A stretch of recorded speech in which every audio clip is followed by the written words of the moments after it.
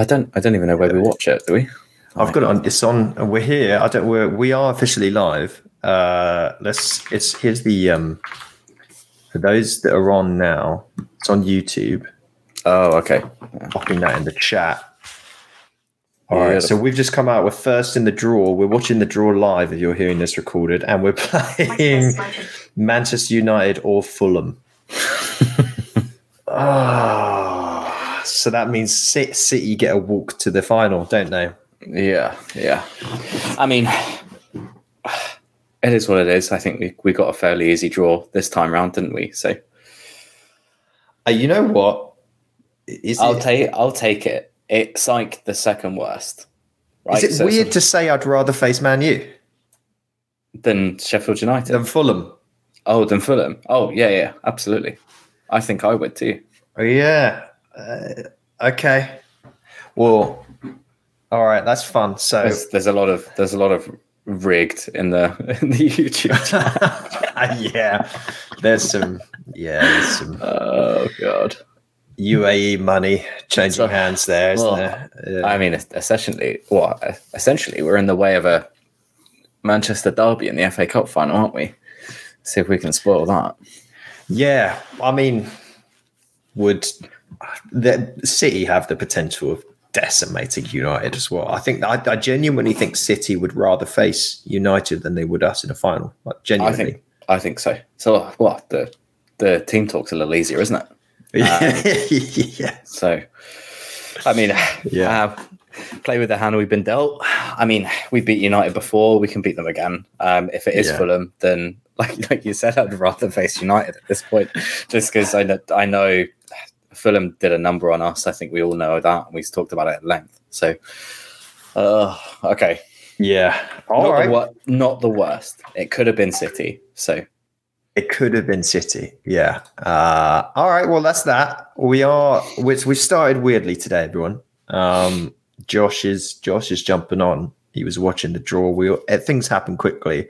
We didn't quite realise that the draw would happen like almost immediately after the game. So we wanted to try and catch that.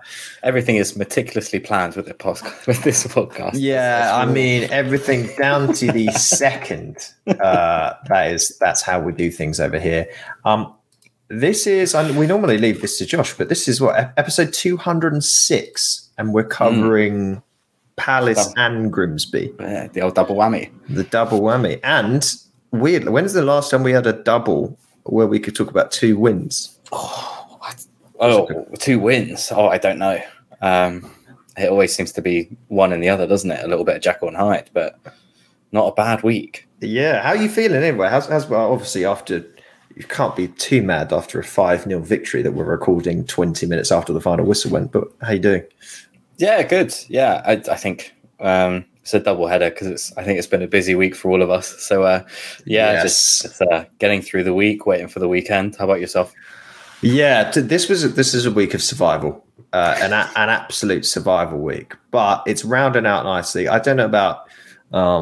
Anyone else has popped? It looks like Josh has arrived. It is Josh. There he is. I am. We had some immediate reaction to the FA Cup semi-final draw there, but we're also just catching up on the latest and greatest. But look, great end to the week. 2 victories. The Grand Prix is going to be on shortly. El Clasico is happening. This is the way weekends are meant to happen.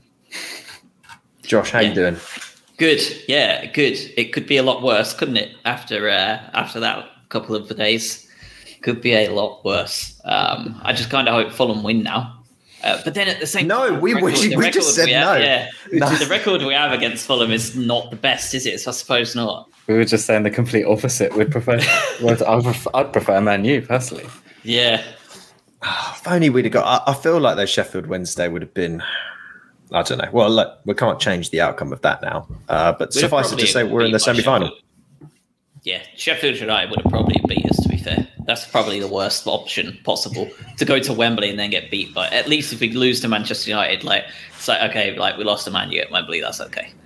Losing to Sheffield United at Wembley would be, just terrible. Terrible. Hey, well, I'm going to be upbeat because I'm not. We were just saying 2 wins out of 2 games during this week. We then get a little break, don't we? And then we have 3 games, 3 Premier League games in the space of 7 days when we come back in April for our next games. I think we've got a game on the Saturday, the Tuesday, and then the Saturday again. And that first one coming up is against Brentford. So for now, we get to bask in the victories of this week, where we essentially beat one of arguably the most hated team in the Premier League for us, got their manager sacked, and then got through to the FA Cup semi-final. It's a good week. It's astounding, isn't it? I mean, and we've even got more fixture congestion now, of course, because that weekend of the 22nd, 23rd was supposed to be Manchester City, which of course will not be happening now because that will have to be rearranged. So we both Manchester sides to have to rearrange for. I saw something the other day that since the World Cup break, Manchester United have played every midweek for the last something like 8.5 weeks. Like they've just not stopped playing every single midweek, either makeup games or Europe or whatever. So I think we're going to be heading into that territory soon. I think it's going to be an insane end to the season. But it's not just us. And I feel like we talked about it before, but this is where we can make or break European competition. There's a lot of teams around us that have even less depth than us. And it's going to start to show, I think. Oh, look, I know we're going to dig into the games and all that, but my eyes are immediately now on that Brentford game. That's our next game. That is on, what is it? The 1st of April. So hopefully we don't look like fools on that one. But look, they've played 2 games more than us.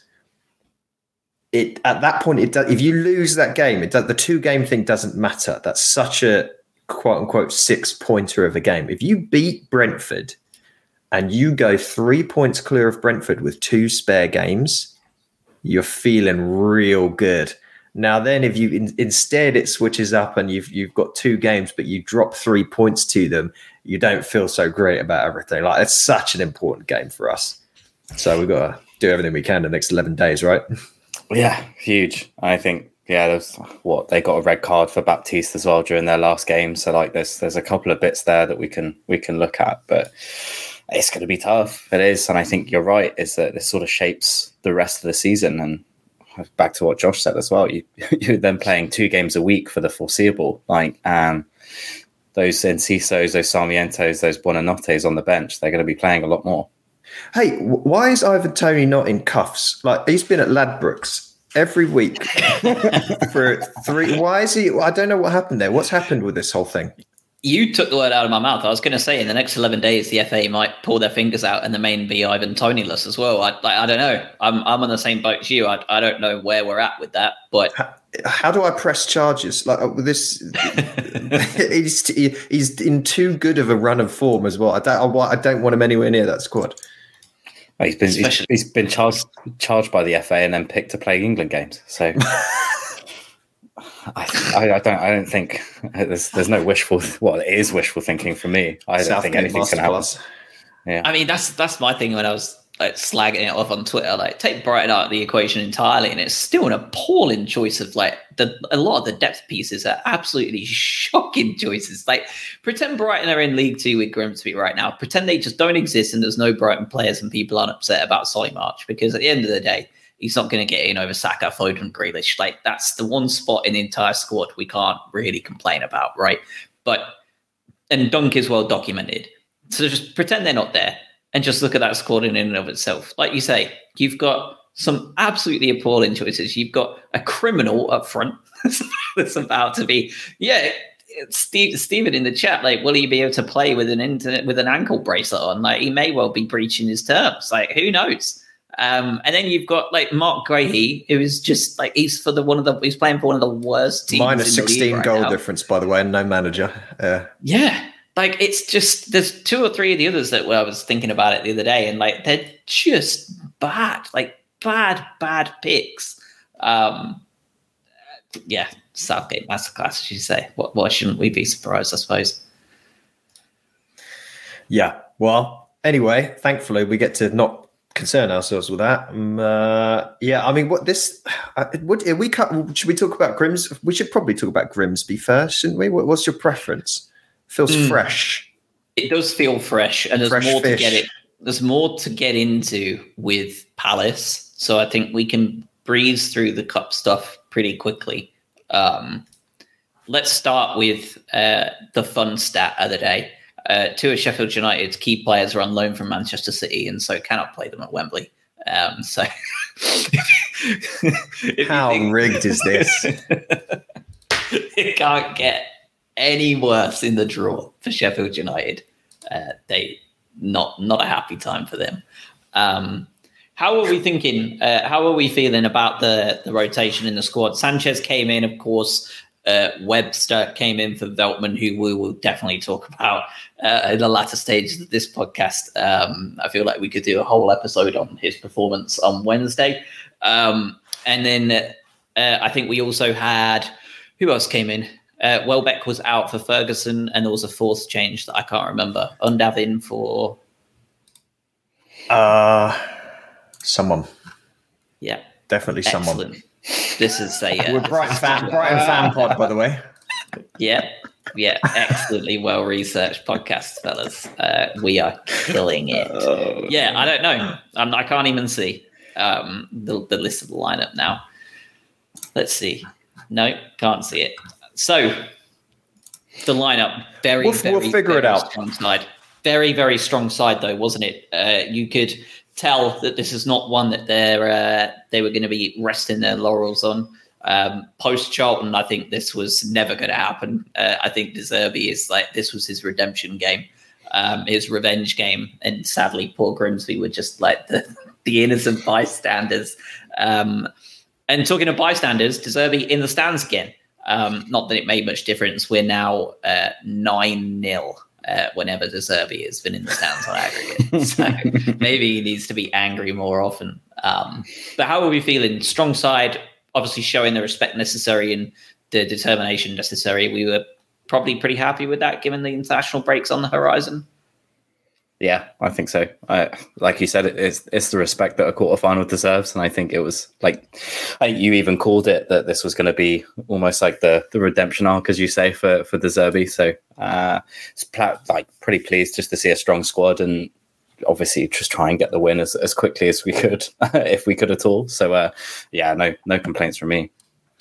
Yeah, it was what I quite like about how De Zerbi does stuff is I know he makes very quick, what seem like knee-jerk emotional reactions when a player's done something or has played badly, like get him out, like we'll put another. But he's clearly open to bringing them back when the dust has settled a little bit. Like Dennis Undav back in and starting for this game. As you said, Robert Sanchez coming in. He's not afraid to drop a player and then bring him back when he feels like he's made a point or they've learned a bit of a lesson. And I think that's a nice redeeming feature of his. From a I guess an early tactical perspective with what this lineup meant. You saw as soon as the game started, from what I could tell, we were basically playing a 3-1, 5-1. It was steep because Grimsby sat so deep. We literally seemed like it was Estupinian playing left centre back with Duncan Webster. Caicedo was the only sort of anchor man in the team. And then there was just a bank of 5 players, it felt like at least, all across the middle, and then just Ferguson on his own up the top. And we were trying to just crowd them out at the back end of the pitch. So it was one of those ones where I think he gave respect on the team sheet is what I'm trying to say. But tactically, it was, we are going to demolish you.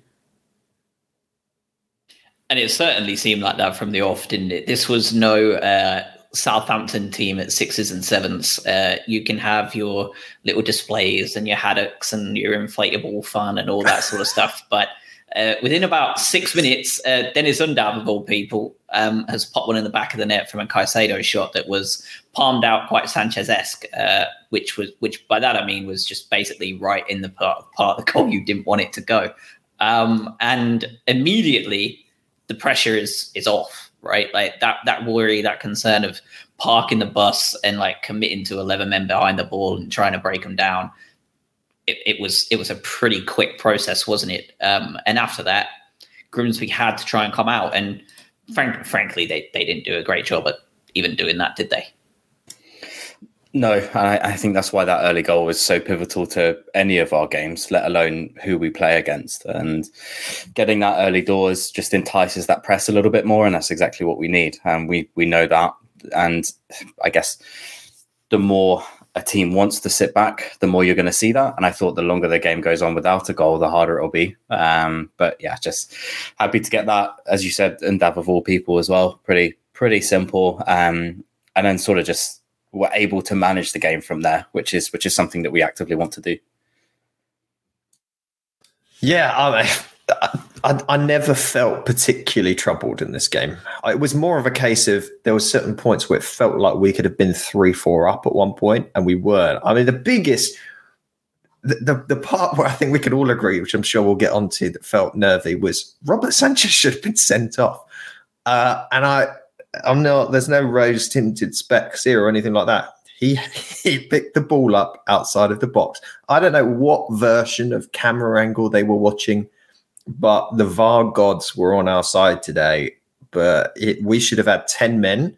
And I tell you what, that would have been an interesting match. I wouldn't have wanted to actually watch that game, but it would have been interesting for someone, a fan of neither team, a neutral, because 10 men of Brighton trying to play against an 11-man Grimsby team that are, one goal down, that feel like they can do a giant killing would have been weird. But that was it. That was the only point.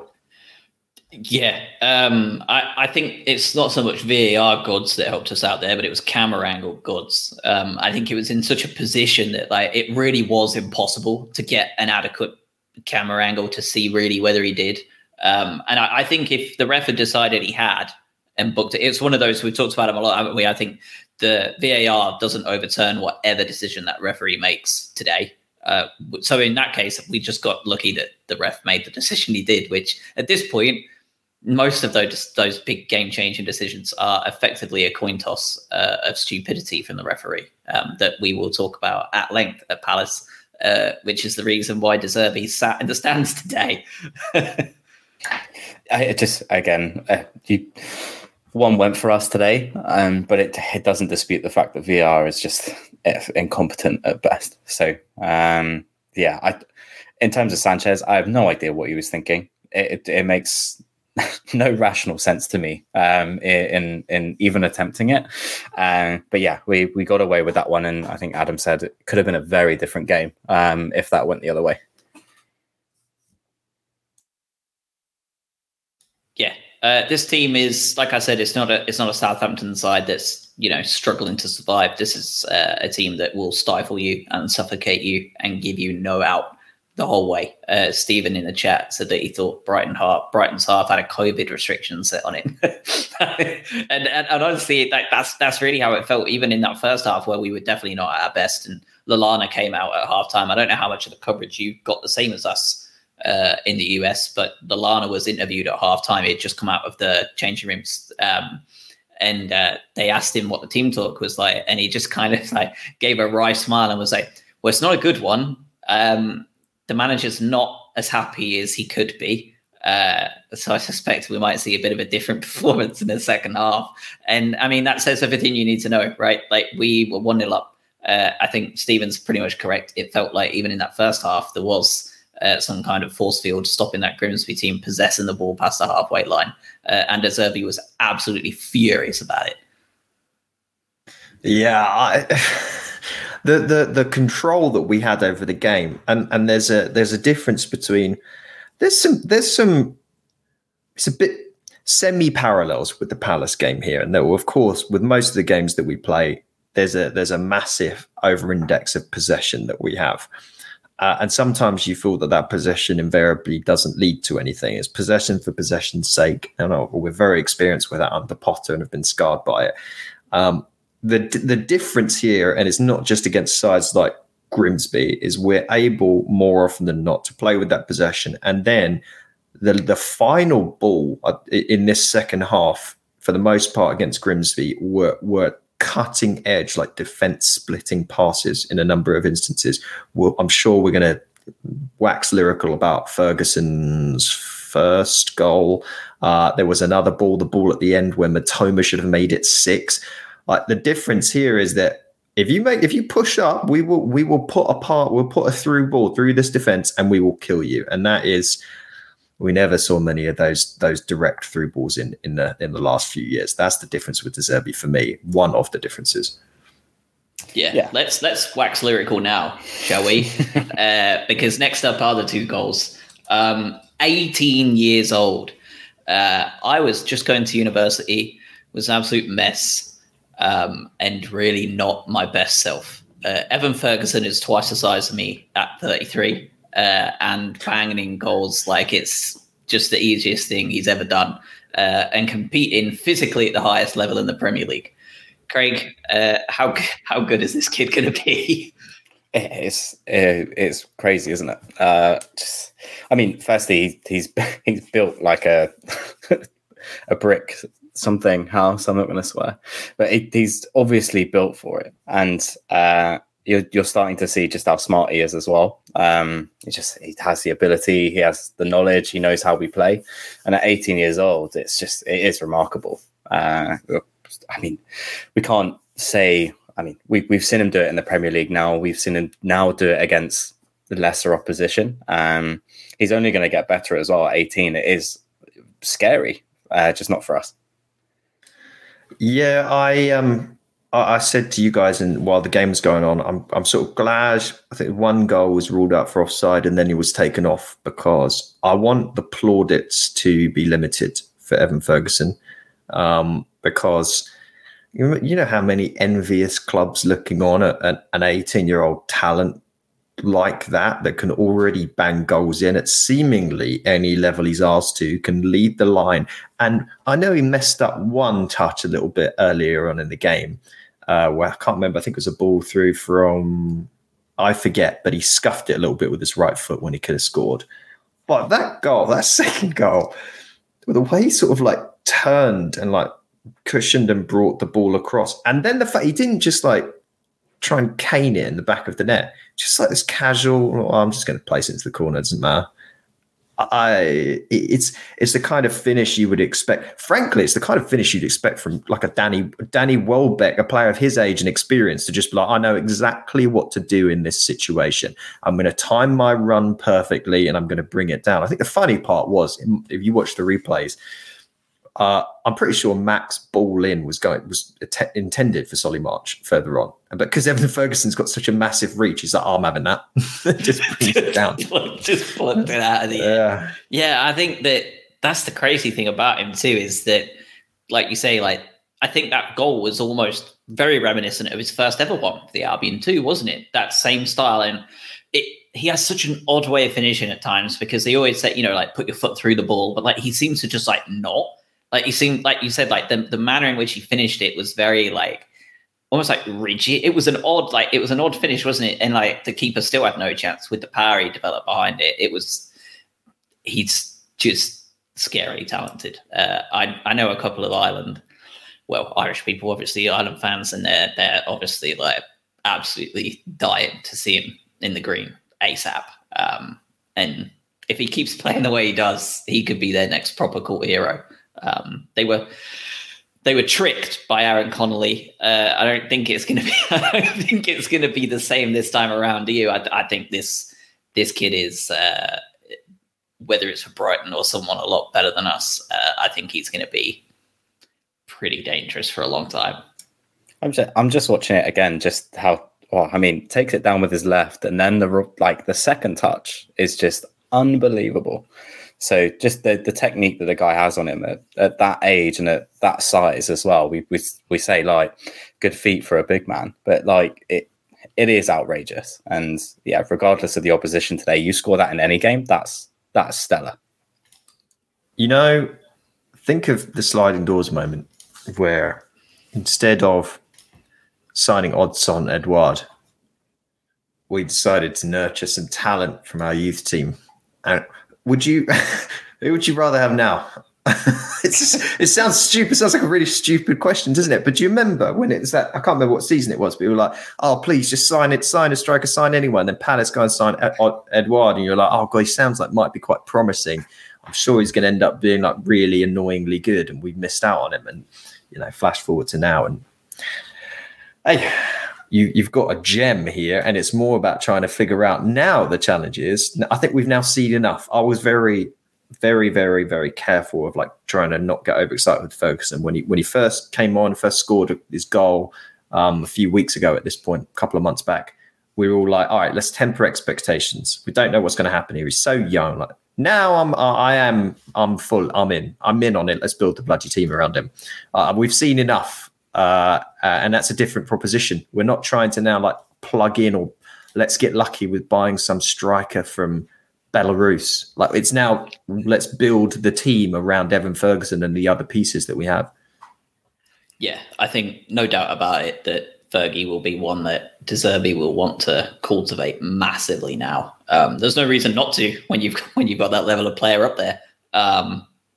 He's there. I mean, we're handing out new contracts for plenty, right? Like, let's get this kid signed up to a long-term deal immediately. Get Todd Bowley's lawyers in here and give him an 8-year deal if we need to. Like, whatever it takes, because sooner or later, like if he keeps putting him in, he's going to be under major pressure to move to a big team, more than most, because strikers are always the craziest in demand. So let's just get him signed up for a long time, as much as possible. We did also have a debut for Ayari, the midfielder, before we get to the 2 goals that were scored by our now borderline world-class wingers, which everybody expected from Solly March 12 months ago. The lad attempted a bicycle kick with his first touch of the game. Does not lack for confidence, that lad, does he? He nearly got it too. I was.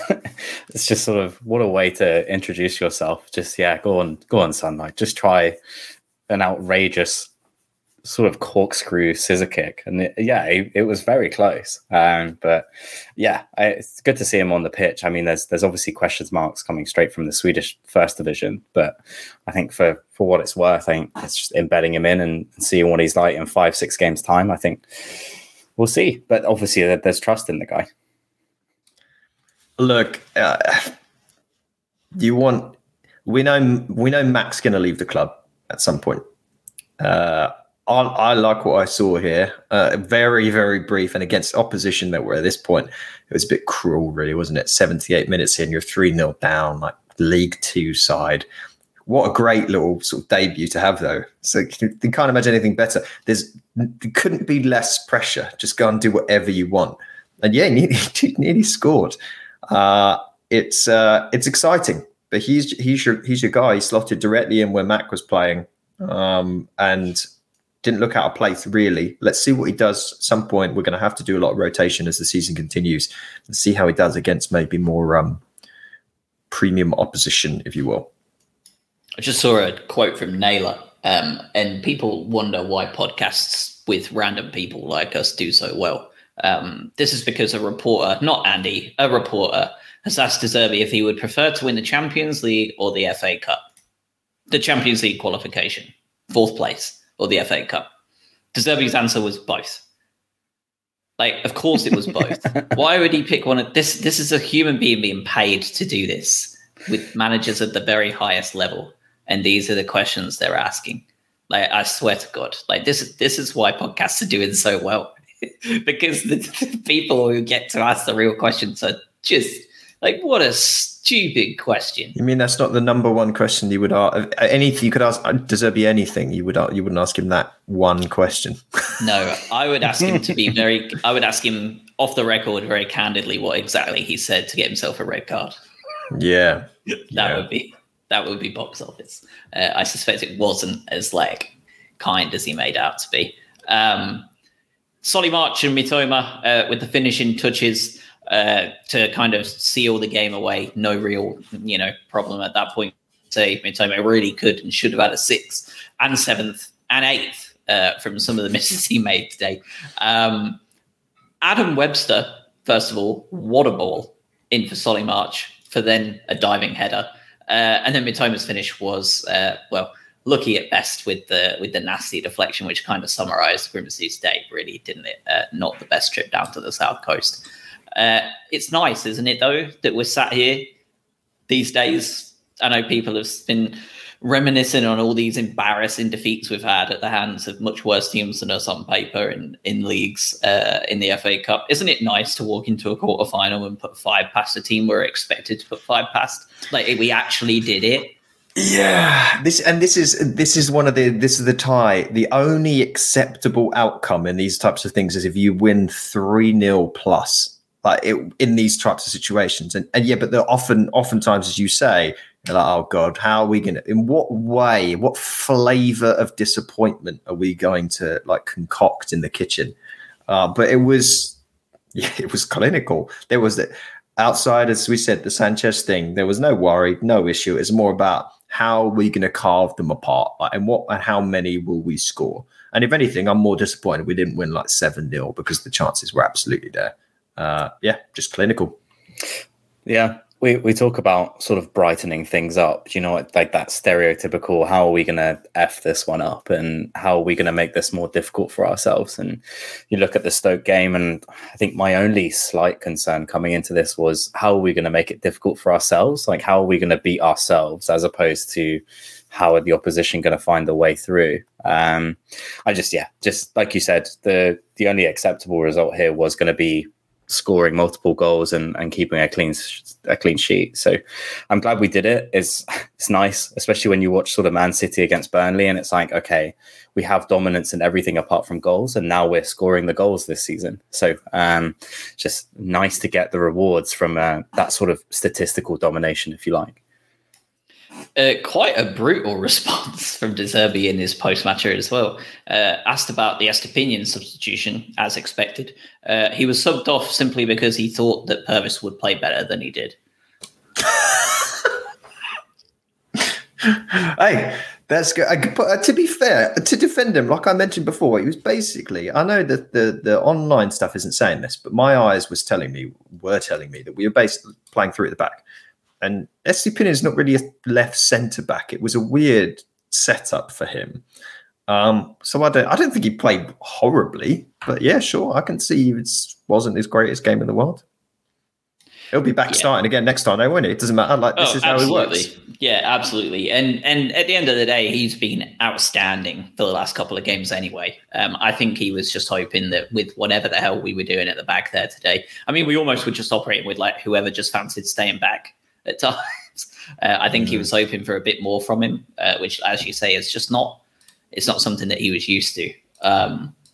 So let's move on to Palace, because this one was the big one, the statement game, really, wasn't it? We just got a point at Leeds. We should have had more, arguably, right? Like, I think everybody agrees that we did well enough to take more, but we didn't. We were really hoping that, we could have at least took 4 points, if not more, off of Leeds and Palace. So a win now at home to Palace, who we have a shit record with in the last couple of years. It's just draw, was really important. Wednesday night, you never know what's going to happen. It's a makeup game. It's a game in hand that everybody has been saying, we're okay, we're going to be great, we've got games in hand. We're now able to count that game in hand as something to be happy about, because those 3 points are on the board, and we are well within touching distance with those, not just European spots, but genuinely that top 4 after Spurs' disaster class yesterday. How were we feeling coming into this? Obviously nervous, but when you saw that lineup, Steele keeping his place, Veltman in, Colwill in, how were you feeling? Welbeck in. How were you feeling with some of those changes before the game began? Yeah, nervous, like just always. And you come into this sort of the first of the games in hand, shall we say? And I know you just spoke about it, like you can't count your chickens. It's just them going 3 full games without a shot on target. You're sort of, this is set up to be one of those games, isn't it? And we'll get into the first sort of 10-15 minutes. But from a side perspective, I think the only surprise was Ferguson probably not starting, but otherwise about as strong as you can get, to be fair. And it was just, my nerves were about who we were playing, not the team. So it was interesting, but I don't think you can ask too much barring Ferguson, maybe for Welbeck. So you both have mentioned you come into this game, the stakes are high, but there's a Palace side that have been diabolical from a form standpoint. As you mentioned, they haven't put a shot on target in what appears to be about four-ish years. And then prior to the game, they're informed that they've basically got to get like Steve down the pub to play in goal for them. So with all that information there and the players that we had, which was my only ask from the previous game was get Adam Webster out and put Levi Colwill in. That happened. So I assumed then with all of those changes and all those, the odds in our favour, we would lose the game 3-0. But it's certainly easy to look at that and think, all right, this is going to be a walk in the park, or we'll figure out a way. And then I think can only be described as shell shock in the first 10 minutes of the game. And just to jump on that point and really hammer it down people's throats, because I'm sure they'll quite like this point. Palace haven't won in 2023. Like, this is a bad football team. Like, they have not won in 2023. Their last win was away at Bournemouth on New Year's Eve. That was it. They've not won since then. They've drew a few, but outside of that, they are. I think they're one of, if not the worst team in the 92 in 2023. And as you say, it all seemed to count for nothing in that first 10 minutes, didn't it? They hadn't had a shot on target in 3 games. And within 10 minutes, they had 4, I think. They came out like absolute lightning. Unsurprisingly, Zaha at the 4, all over it. Luckily for us, as you say, Odsonne Edouard is an absolute clown, just a total donkey, and saved us our blushes, really. Like, we could have been really embarrassed in that first 10 minutes at home at the Amex. And the game is very different indeed. But for those first 10 minutes, Edouard really showed that he is not great, is he? And when you have a striker like that, just barn door stuff, isn't it? A free header within the first sort of 5-6 minutes, and that changes the whole complexion. And just, you're right, they're all over us, and sort of that sort of shell shock that Adam had mentioned. It was weird. I think, we've said a few times, like, we do start games well nowadays. It kind of took me back to old, where we wouldn't start very well at all. And I was like, oh, we've just reverted the type here. Very strange. But thankfully, this is a team completely devoid of any confidence and are just not able to take their chances. So you weather that storm in the first 10, 12 minutes and you move on. Yeah, it was hard watching that first bit of the game. It really was. And I'm annoyed because the wish that I had was, like, Adam Webster clearly wasn't at the races last time around. Bring in Levi Colwill. He's been incredible all season. Levi Colwill's positioning for the first X amount of time in that game was Grimsby stuff. It was like not good. He was caught out of position multiple times. Every chance that Palace had, if you go back and watch some of this stuff, is because Colwill had stepped up and just completely forgot that players can run behind him. Like, it wasn't good. So hopefully just a weird moment for him. But there's no mistake, and I'm sure we'll get on to the dying 98th minute of the game as well. But the changes that inevitably were made for the Grimsby game in terms of personnel weren't, in my mind, like, oh, rotation for a cup game. No, they were what we talked about at the start. It was because a couple of players did stupid things and you're going to be benched. Yeah. That first 12 minutes, Palace had 6 shots, 3 on target, 3 corners. Edouard had 2 of those shots. Elise had another one and Zaha had the other.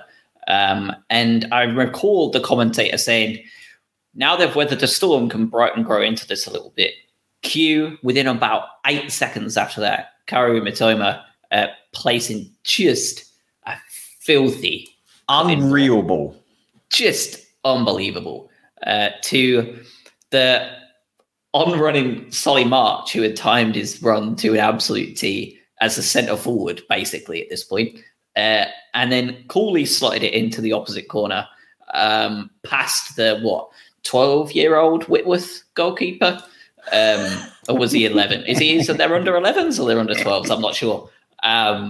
and the game was immediately turned on its head, and you just felt the atmosphere. Just the Palace fans, you would have been forgiven to think they'd gone home immediately. The players, you saw it. Just everything just fell apart for them mentality wise, didn't it? Very quickly after that, they had their chances for sure after that, but they were not the team they were in that first 10 minutes. As soon as Solly put that into the back of the net, were they?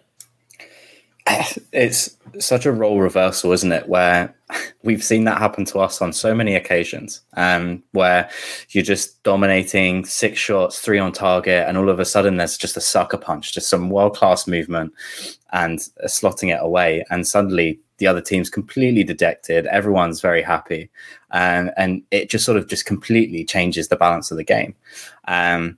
Before I forget, I'm going to say Steele did make a very good save from Elise during those 12 minutes. And I thought he was actually quite good. That again is a very good save that he needs to make. Steele aside, that was a very good save. But just moment of quality, and all of a sudden you're 1-0 up. And again, I think similar to what we just said earlier about Grimsby, is you're then much more able to manage that game, especially with the way that we play. But what a finish and what a ball. Like those are 2 wingers that are playing out of their skin at the moment.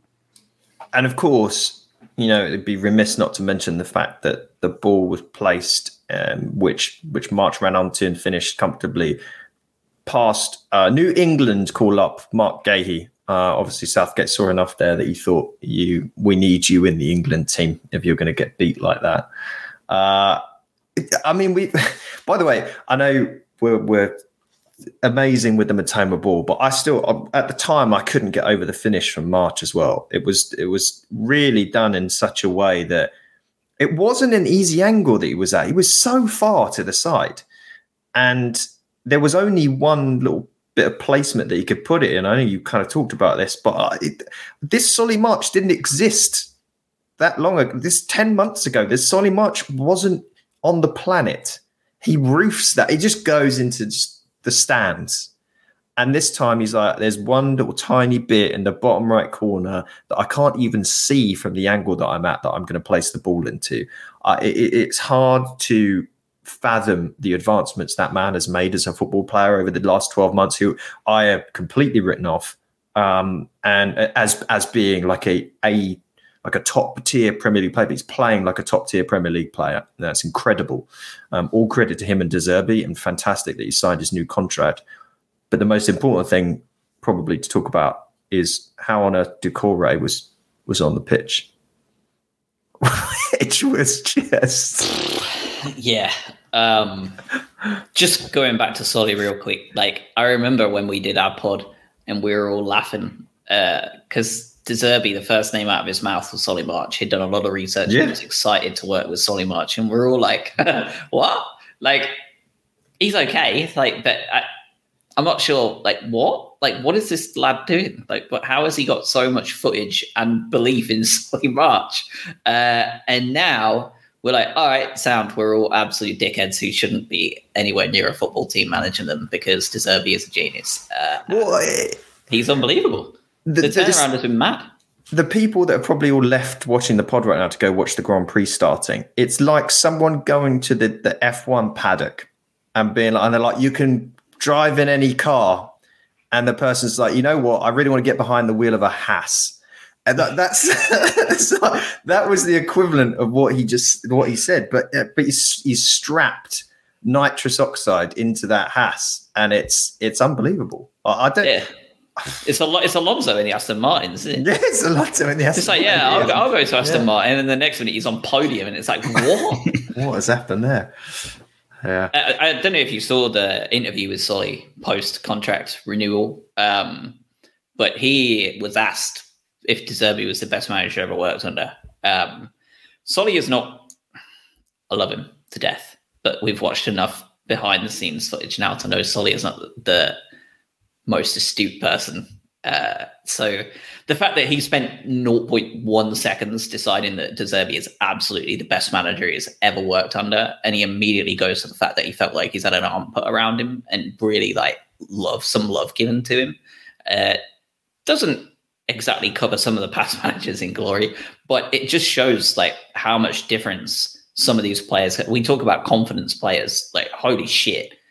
Like, this is another level altogether, isn't it? Like, just whatever De Zerbi has done, Solly is absolutely adamant that he is massively responsible for this uptick in performance. And this is a guy that's been sort of playing for us for 10 years. So we've been watching him for a very long time. And I think the amount of times we've said he's a confidence player is probably in the hundreds. Is that we know that he has that ability, but the consistency that we're seeing it now and just the level that has been raised, clearly there's some sort of night and day impact that has just turned this good player into a great player. And long may it continue. Like I said, I mean, another 3-4 year contract in him as well.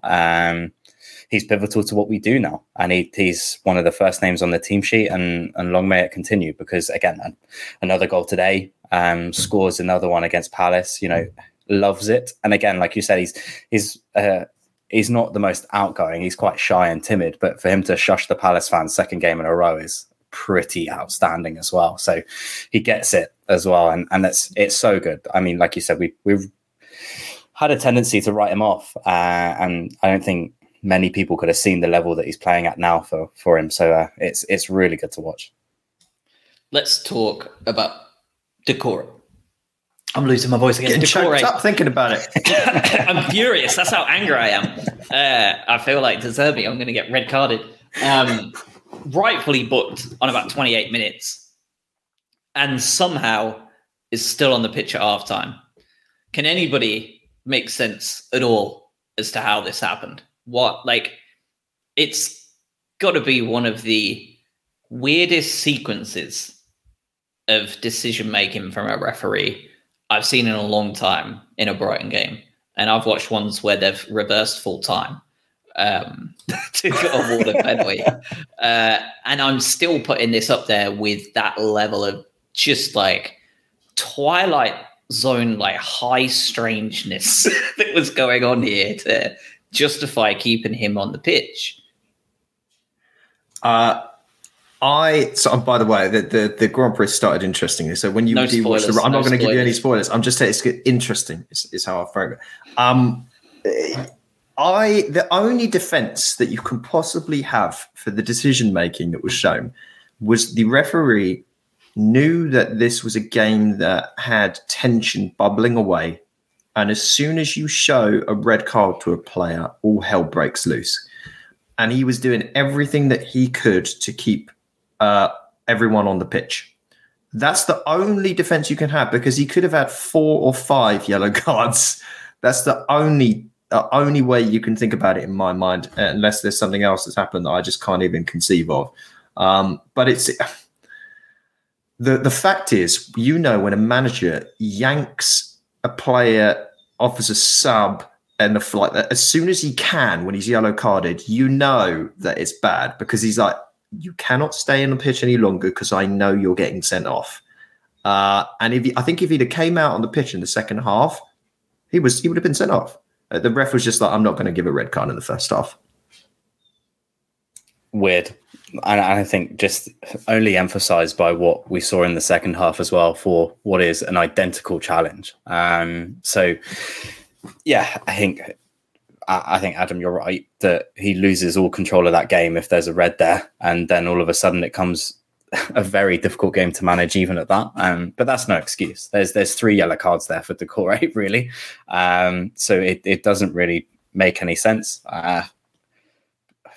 We always talk about refereeing and just the level that it's at in this country. Are we surprised? No. But it happens on such a consistent basis that we feel like we're talking about it over and over again. It's weird.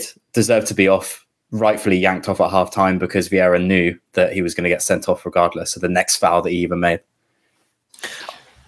One of Vieira's last good tactical manoeuvres got us as well.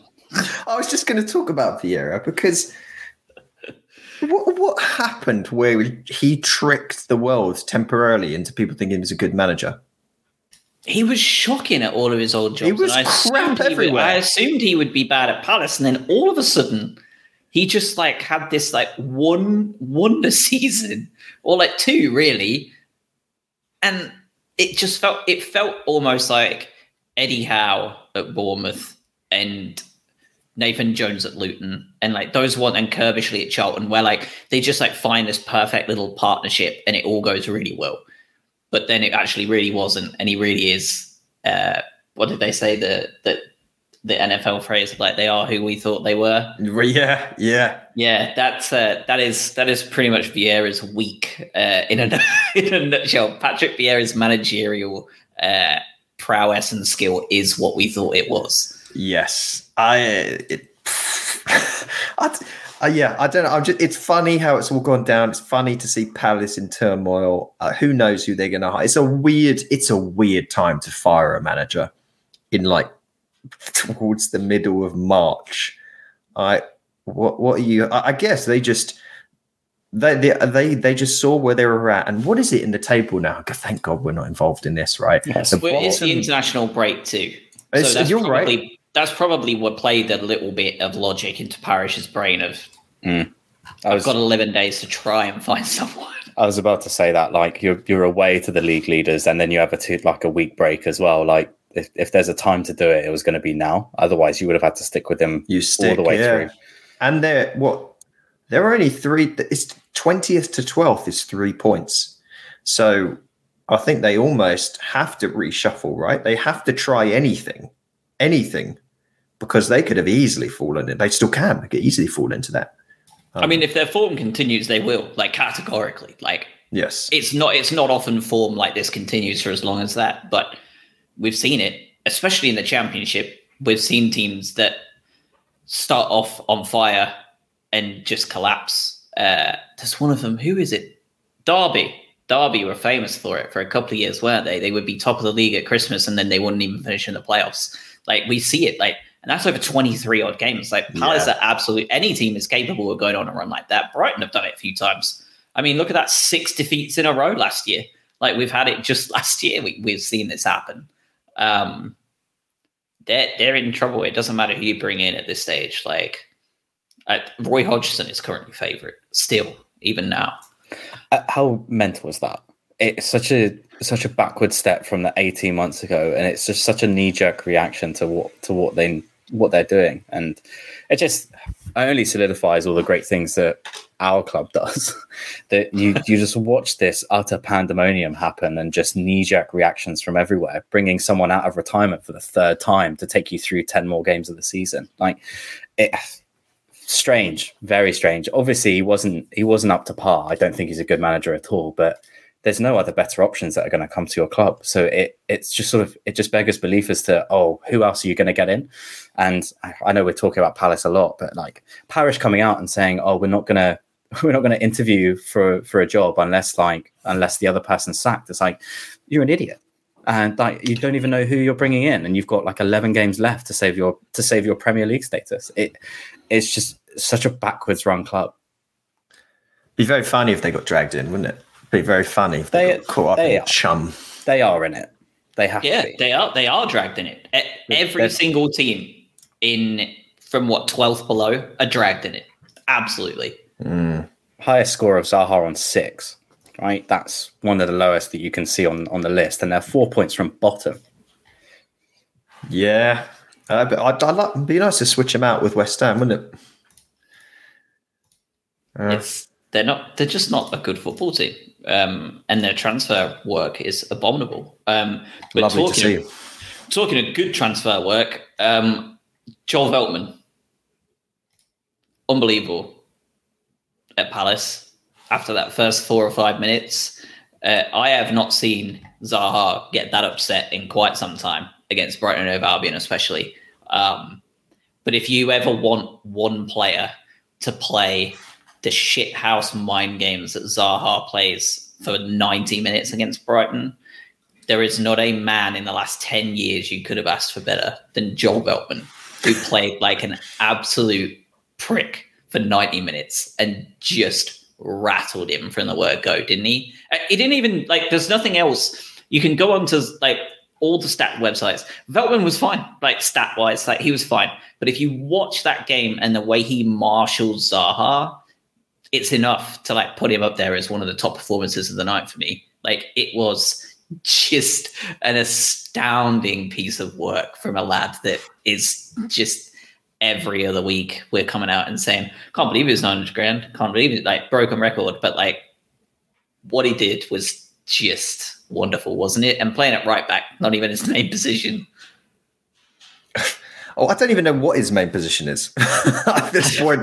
The same with Gross. It's like, I don't know where you're best actually. The interesting thing here is that you can very clearly argue, right, that is March reaching his peak down to managerial guidance, and I think we'd probably all say here yes.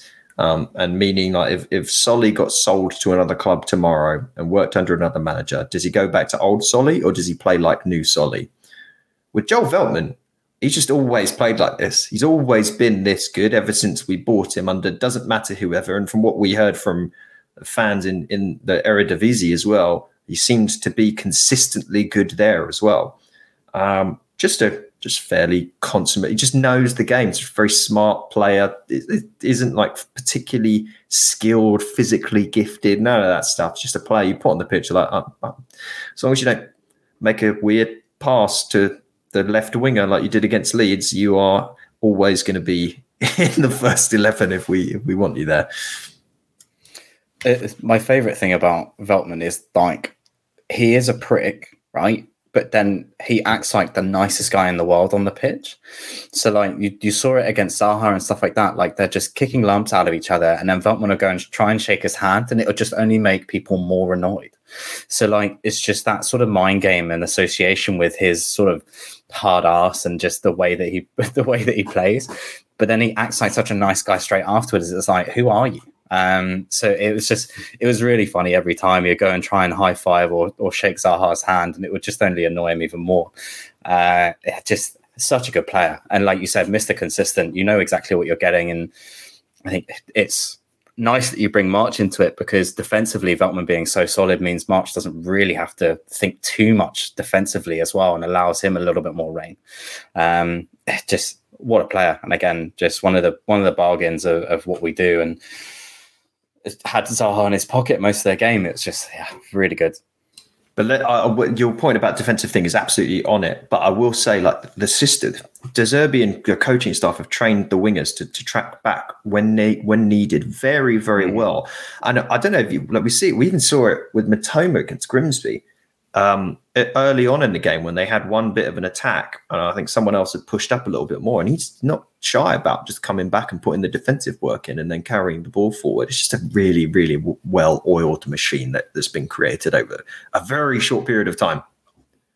And talking of Mr. Consistent, just in recent weeks, what an easy time Jason Steele has had sliding into this team. It's as if he has always been number one, isn't it? Well, he started to play like Sanchez in stoppage time, didn't he? Yeah, but outside of that, he has been very, very good. He pulled off a couple of really decent saves, throughout the game, especially during that first 10-15 minute spell, as Craig already touched on. I swallowed my heart during that moment where. Who put him under, who passed the ball back in a weird, I can't even remember who it was at this point, but he tried to pass the ball out to someone. I think it was Pascal Gross. He was sat in central defence for some reason. And then obviously he got caught in possession, but it wasn't clean, that setup there. And if they did have a player that seemed to recognise that the winner football game, you need to put a ball in the back of a net, we would have been in trouble. But thankfully Palace don't have any of those. Yeah, you're not wrong. One of those players that also stood out statistically, especially if you go onto any of the sites, the man who was subbed off for not being good enough against Grimsby, Mr. Estepinian, led the way defensively and offensively in most stats: key passes, tackles, interceptions. He was all over it on Wednesday. It's mad, isn't it, really, to think that it's March now, we're a year ago, 10 months ago, we were just a couple of months away from crowning Cucurella as our player of the season and Players Player of the season. And we now have another left back that seems to be finding levels above Marc Cucurella every week. He's just astoundingly good, isn't he, most weeks?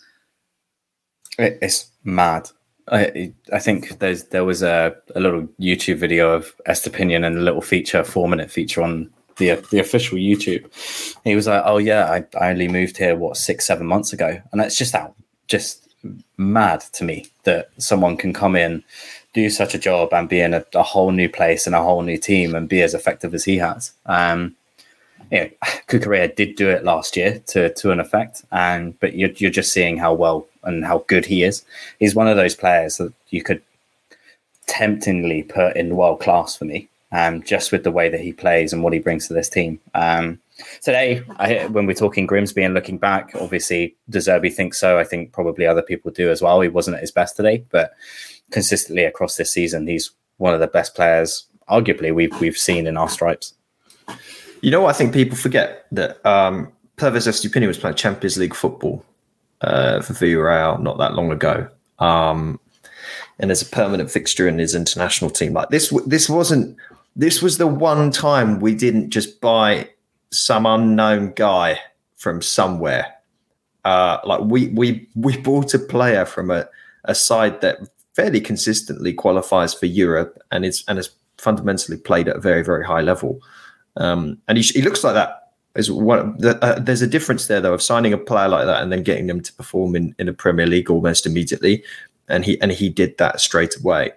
I still will think and talk about the idea that we fleeced Chelsea. We fleeced everyone. We sold off a player that had a very, very, very good season, and then arguably brought in a better one. We brought in a better one, and that was when we paid less for him. We made a bunch of money.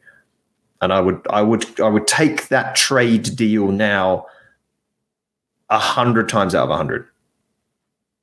Yeah, he's the better player. Stephen in the chat asking if Estepinian played at Watford. Yes and no. He was signed by Watford and then immediately loaned out as a youngster to whoever it was in Segunda.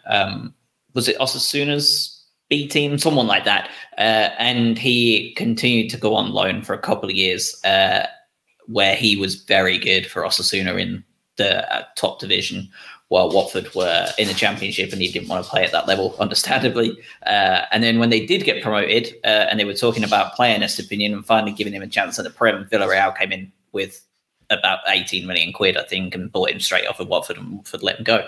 So he was bought by Watford, but their yo-yo kind of life cycle did not really allow him a chance to play. Well, he didn't play a single minute of Premier League football. He wasn't registered in any Watford squad or anything like that. So yes and no, Stephen. He's never played for Watford, but he was a player under their books for quite a while. Yeah, he did like a tour of sort of D-tier Spanish sides. He played for a number of them until finally on loan before making that proper move. A very, very weird segue off, but Villarreal are fun. I do like Villarreal purely because I think there's nice parallels to how we work as a club. They're in a tiny little town, I think decent way outside of Valencia, like local owner that owns supermarkets, I think. And the heights that they've gone to and what they've achieved, and some of the players that have come through that club and then moved on, is it's a nice way of running a football club. Like, it feels like one of those ones where you're like, okay, you're not just complete sellouts. You just built a nice football club. You play good football. You've hired good players. You've hired good managers, and you've played in great competitions. So yeah, always nice to see Villarreal doing good. It'll be, I guess he'll feel a little bit disappointed. Well, not disappointed, but just a little sad to see him get knocked out of the Europa League quarterfinals next year when we score 3. I won't. They can shove their pottery at that point. La Ceramica or whatever they are. I don't care about them at that point. You can go back to a supermarket for all I care. But when we don't play them, I like them.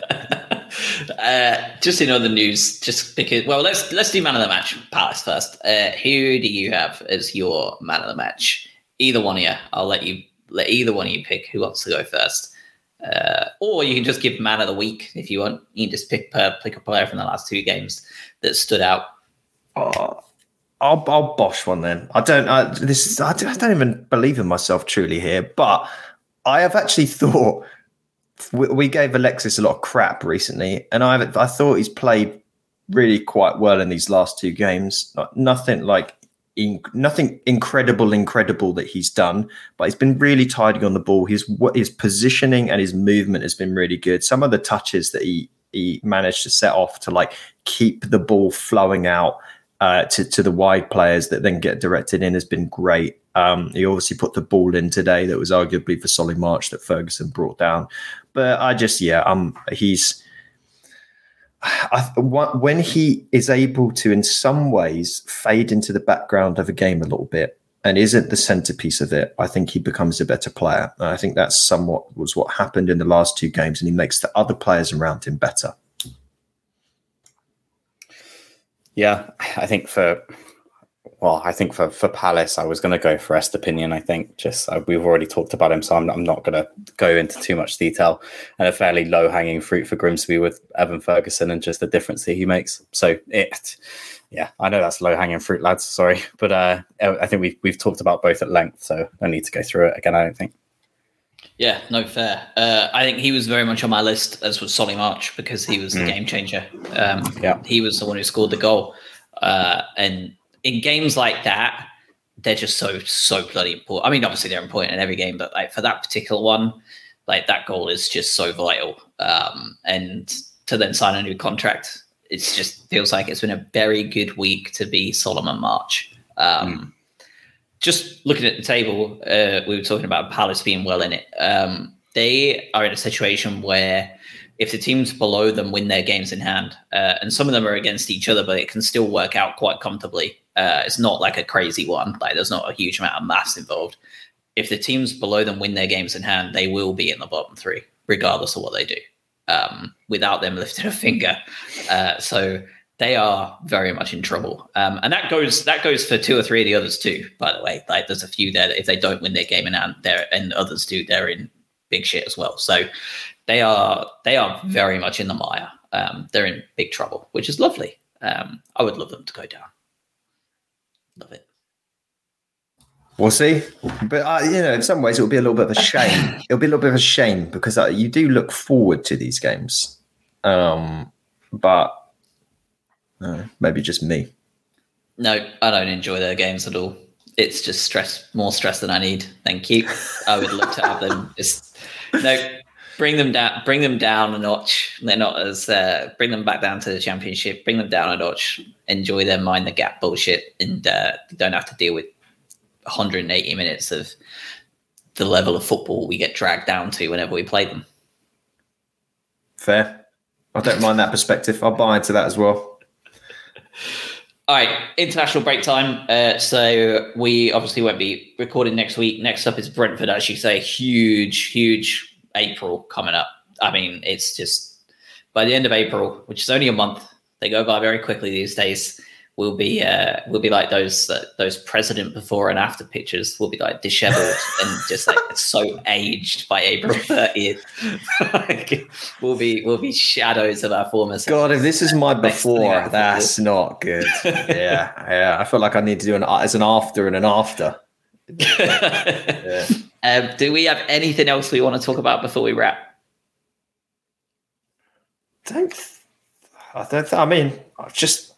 What a great end to the week! What a great we're going to play Wembley. Like we haven't really said that. We're going to Wembley. We're going to play whoever wins, Man United or Fulham. And let's face it, can we beat Man United or Fulham? Yes. It's weird, isn't it? Like it seems a bit anticlimactic, but another semi-final. What is our third one? So be a massive day out for a lot of people. So stellar end to the week. Yep, and March scored again in March. So that was the biggest worry for me, that we would get to another day, we would get to Grimsby and we wouldn't see Solly March score again in March. So I'm delighted. All right, fellas. Have a wonderful week. I haven't seen any of the Grand Prix yet, so I just wish everybody a lovely week, and we'll speak to you again in April, with the exception of Max Verstappen. I hope he has a terrible week, and I hate him. So